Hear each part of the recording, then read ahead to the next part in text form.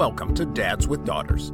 In this show, we spotlight dads, resources, and more to help you be the best dad you can be. Hey everyone, welcome back to Dads with Daughters. I am really excited to have you again here today. And today we are talking about toxic masculinity with Dr. Paul Nathanson. He's a professor of gender, history, and religious studies at McGill University in Canada, based out of Montreal, and comes to this conversation with a ton of experience of talking about men, talking about toxic masculinity. And we've talked a little bit about these topics before, but I really wanted to go a little deeper and talk more about this because there were some specific things that really stood out to me about how toxic masculinity can impact your health, but also impact you in many other ways. And it can also impact your children in the future. So, Dr. Nathanson, thanks so much for being with us today. My pleasure. You know, I wanted to start off today. You have a new book called Spreading Misandry, The Teaching of Contempt for Men in Popular Culture, but you have a number of other books out there too. And many of them are talking about toxic masculinity. And I think I want to frame this conversation first by saying, well, wait, before we do that, let me just add here that my co-author is Catherine Young. Okay, great. Now, I think I wanted to start off here by asking one quick question, because when I talk about toxic masculinity, some people may say, what is that? So how do you define toxic masculinity? I don't agree with many people who, in fact, I never use that expression myself. I think that for some people, it's basically synonymous with historical forms of masculinity. I think that's not true. And by the way, when I do discuss toxic masculinity, I very often discuss toxic femininity as well. But when you put the word toxic in front of anything, it means basically something that contaminates either the person as an individual or a group. And so the idea is that historic forms of masculinity, sometimes known as traditional, are so irrational and so stressful that they have very lamentable results, both for the men themselves and also for society as a whole.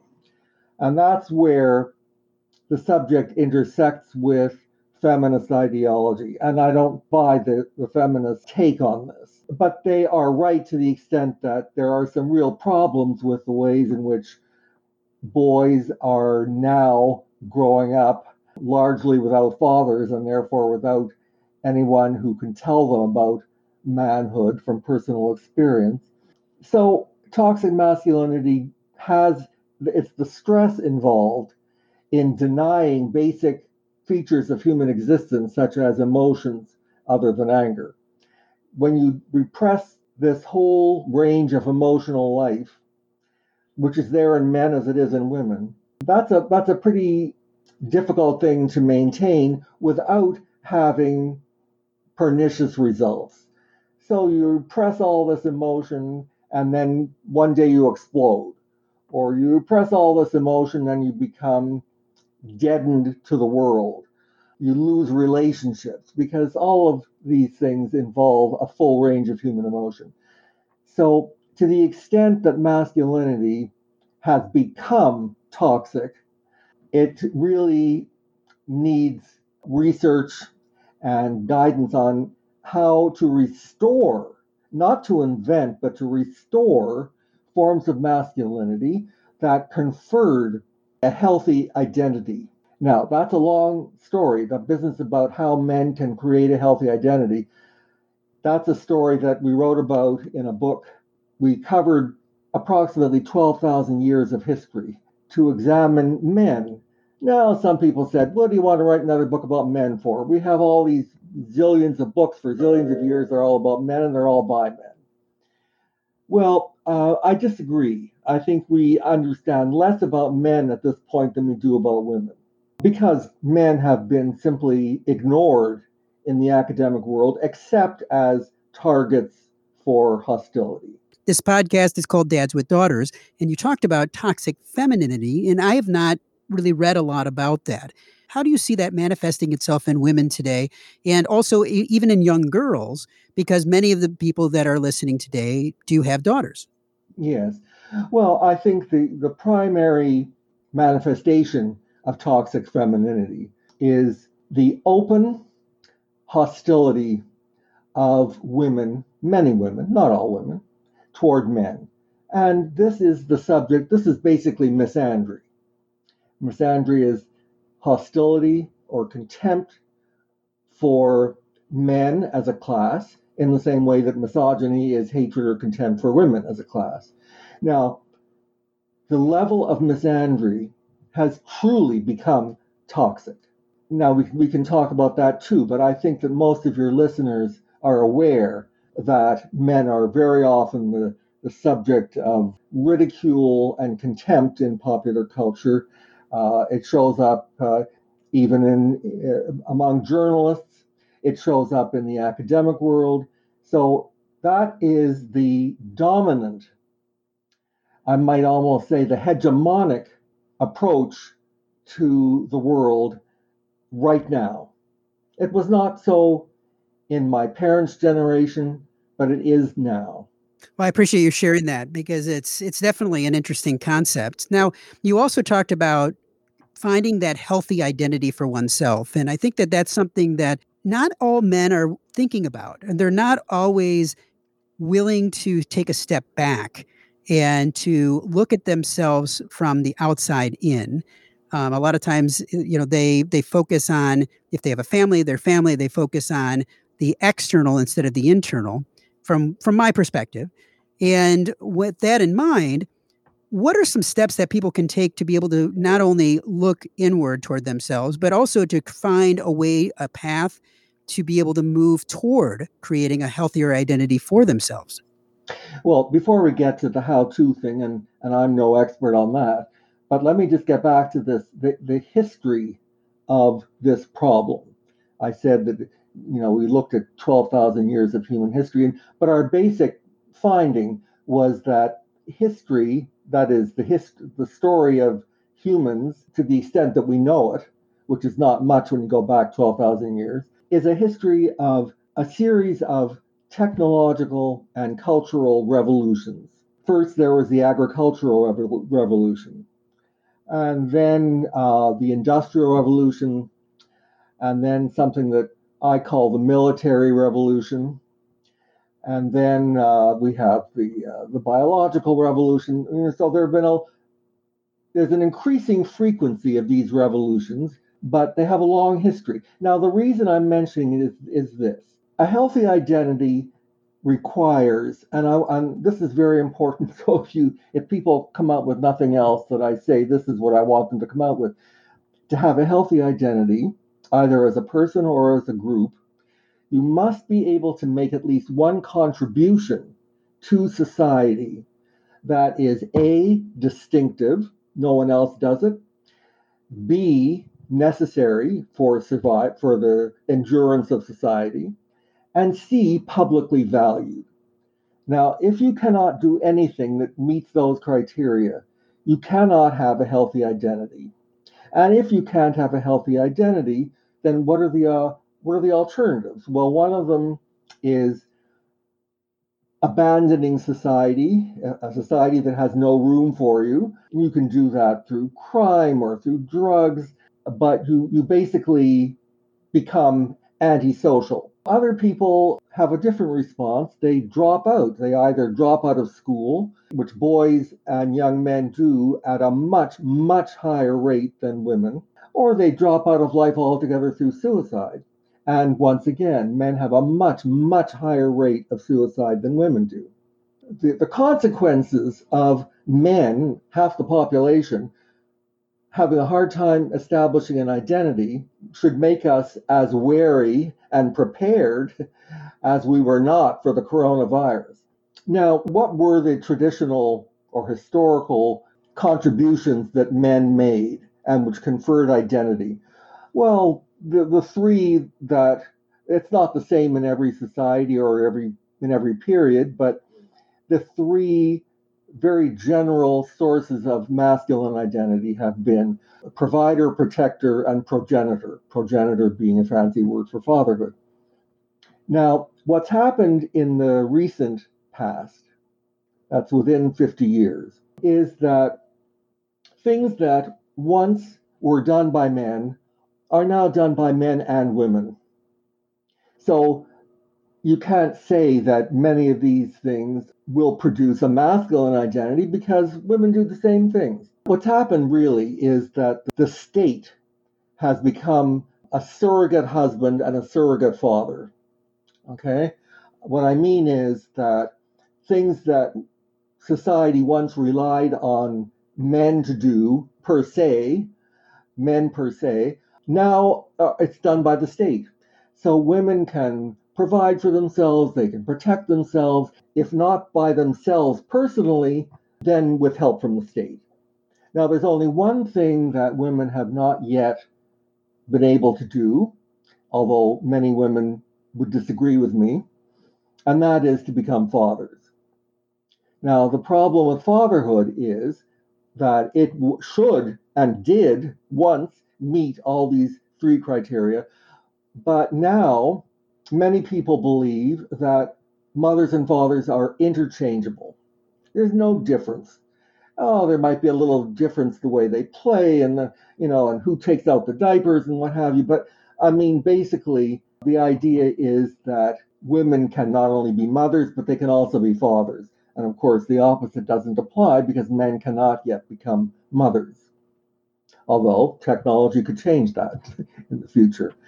But fatherhood is not interchangeable. It has a distinctive role in family life, and it's a role that does not begin with infancy. It begins when the children get older, prepare to leave the home. So basically, to make a long story short, I would say that one of the essential things about motherhood is that mothers provide unconditional love. At least that's what they aim to do. I don't say that all women measure up to that, but that's the goal. And fathers require children to earn their respect. It's not quite the same thing as unconditional love, even though fathers might well love their children unconditionally. But what they have to do, their job, their task in the family, is to prepare children to live honorably in the world, and therefore to teach their children how to earn the respect of the people that they meet in the world. Now, you could argue that, well, women can do that too. The problem there is that if children lack either parent, they're not getting enough of what they need, because the same person cannot give those two messages, unconditional love and earned respect. The same person can't give both messages because it comes out like a double message. On the one hand, one parent says, I will love you no matter what you do, even if you become a Nazi or whatever. But a father doesn't say that. A father says, I will respect you if you earn it.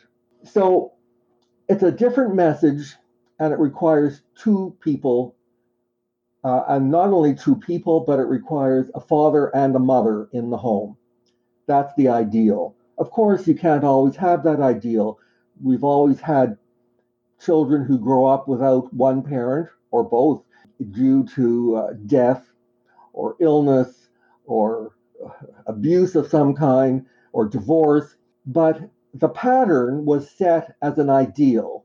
I've definitely seen that in some aspects, but I also see that I've had many men that I see that do show unconditional love to their children. I don't always see the demanding respect. I mean, I think that there are some men that do. I mean, I feel personally like I give my children unconditional love. I mean, there are times where that's challenging, but you give it, no matter what. So how does that work when you're saying, I mean, I know it's generalities, when you're saying that many women are the ones that are giving the unconditional love, men are looking for the respect of their children. Not many. That's the ideal. How many live up to that ideal is another matter, and I'm not a statistician, but that's the ideal. By the way, one reason for what I would consider this confusion over double messages is that our society, apart from anything else, has become heavily focused on emotion and feeling, and often at the expense of thinking. Now, that shows up very often, of course, in the polarized politics that we see every day. But it's a very disturbing phenomenon, because to be fully human means to both feel and to think. So we now have, how many times have you heard somebody say, I feel that it's a good idea to. They don't say I think, they say I feel.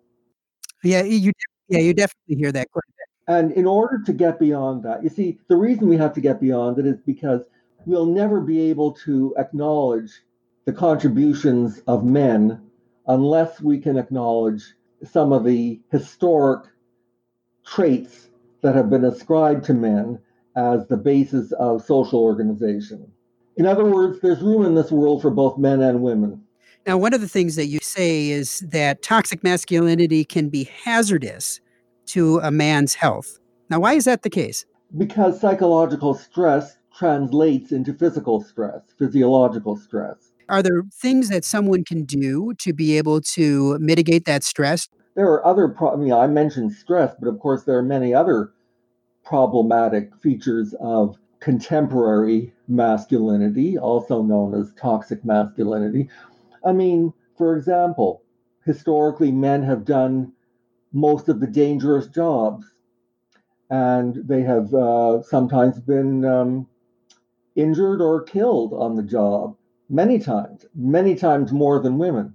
So that's another example. Men take more risks than women. Now, you could argue, as some feminists argue, well, if we simply have a revolution and change everything from the ground up, which is what many feminists do want to do, we'll create a society in which there's no difference between men and women. But the trouble is that there are differences. It's not entirely a matter of culture. Now, I didn't, for a long time, I resisted that idea. I'm gay, and I grew up thinking that the biggest problem I had was that I didn't conform to the notions of masculinity that were common. And so I had a lot of bullies, and I had all that. So it took me a long time to even consider the possibility that maybe gender is a system that every human society needs. And in fact, every human society that we know from the cross-cultural and historical record, every single society has had a gender system. Some are minimal, some are maximal, but there's always something that only women can do and something that only men can do. That's a broad human pattern that goes right through history. This show having many dads with daughters, I mean, are there ways in which that these fathers can talk to their daughters about how society is going to see gender in different ways, and how it may impact them in their lives, and how it's impacted themselves, let's say, as well? Well, sure. Far be it from me to oppose talking and dialogue. No, I think that's a good idea. But of course, to do that, you have to have read something. It's not good enough just to give an impromptu lecture or a rant. If you're going to talk to children about these things, you have to know something. I know that sounds elitist, but it's true. So where does someone start? If someone's trying to learn more for themselves so that they can have these kind of conversations with their children, what do they have to do to be able to move forward? Whether it's to, identify within themselves some of the traits that they may innately have, or what they're seeing when they watch the media or they watch popular culture. What are some steps that they can take to start moving forward to being better informed? I think that in everyday life, there are countless opportunities to notice and point out patterns that are questionable. I mean, if you see a car commercial, there's a car commercial, not a car commercial, it's an Allstate commercial advertising, they produce some kind of app, but anyway, it's Allstate. And in the commercial, you see a couple driving on a highway, and the husband is identified as a dog, is played, in fact, by a dog. So, this is something that I think fathers and mothers, for that matter, should point out and say, well, what do you think of this? Why is this commercial treating a man as a dog? And what would you say if it were reversed and the woman were the dog? You don't always think about those things or don't always see those things when you're just kind of glancing. But when you really look and you really look at what is out in culture today and what's out in popular media, there are definite examples, like you said. I think I want to go back to one of the questions that I was asking before, which was talking about, again, back at toxic masculinity. And I think that there's definitely things that men do on a daily basis that may feed into that. And a person is learning about themselves. They're learning about the, some concepts of toxic masculinity, and they think that there are traits within themselves that are leading them down that path.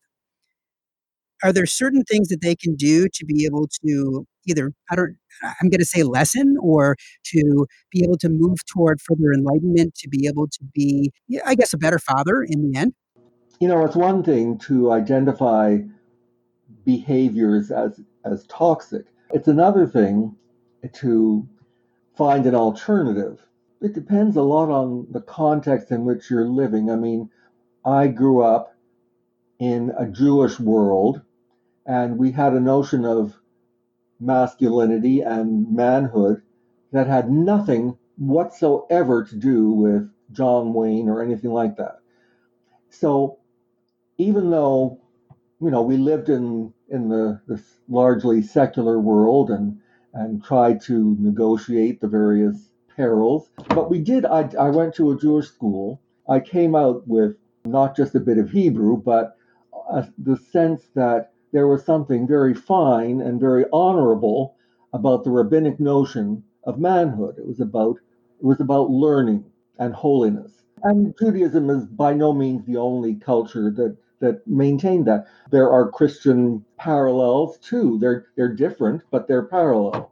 So if someone wants to start learning more, are there resources that you would share? I mean, and you've got a number of books that are out there that we can definitely put into the notes today. Are there other books that would help them to start to better understand these things that you might encourage them to read to be able to better understand these concepts further? Sure. Warren Farrell has written, well, I don't know, maybe half a dozen books over the past 30 years, and they're all as relevant now as they ever were. He writes beautifully and very insightfully. In fact, one passage that I remember, I read that must have read this 20 years ago. He describes a hike that his brother and his fiancee took in the wilderness somewhere. And at one point, they got snowed in and they didn't know what to do. So it was up to Farrell's brother to find help or food or something. And he died in the process. And Farrell sees that as a kind of touchstone for understanding men. And I think I might even start with Warren Farrell. I can't remember the titles of the books, but just look up Warren Farrell and you'll find them all. Well, Dr. Nathanson, I truly appreciate you being with us today. If people want to learn more about you and more about your books, is there a certain place that they should go to be able to find more about you? I encourage people to carry on this discussion. Catherine and I have an ultimate goal, and that is to establish what we call intersexual dialogue, which is not a debate. It's about empathy. It's a method that could be taught by social service agencies or schools or churches or what have you. So now we are not ready for dialogue. At the moment, men and women are at war, but nothing lasts forever. The war will end at some point, and men and women will have to carry on. So I think that although I won't live long enough to see that day, I'm 72, I'm not going to live long enough to see that, but I do hope that people bear in mind the goal. Well, I appreciate you sharing this and everything today. It's been a very interesting look at what it means to be a male in today's society, and I really appreciate you sharing all of this, and I'll definitely put links in our notes today for everyone to be able to find your books, but also to check out some of the other resources that you shared. So thank you so much. If you've enjoyed today's episode of the Dads with Daughters podcast, we invite you to check out the Fatherhood Insider. The Fatherhood Insider is the essential resource for any dad that wants to be the best dad that he can be. We know that no child comes with an instruction manual, and most dads are figuring it out as they go along. And the Fatherhood Insider is full of resources and information that will up your game on fatherhood. Through our extensive course library, interactive forum, step-by-step roadmaps, and more, you will engage and learn with experts, but more importantly, dads like you. So check it out at fatheringtogether.org. If you are a father of a daughter and have not yet joined the Dads with Daughters Facebook community, there's a link in the notes today. Dads with Daughters is a program of Fathering Together. Find out more at fatheringtogether.org. We look forward to having you back for another great guest next week, all geared to helping you raise strong, empowered daughters and be the best dad that you can be. We're all in the same boat, and it's full of tiny screaming passengers. We spend the time, we give the lessons, we make the meals, we buy them presents. Bring your A game, 'cause those kids are growing fast. The time goes by just like a dynamite blast.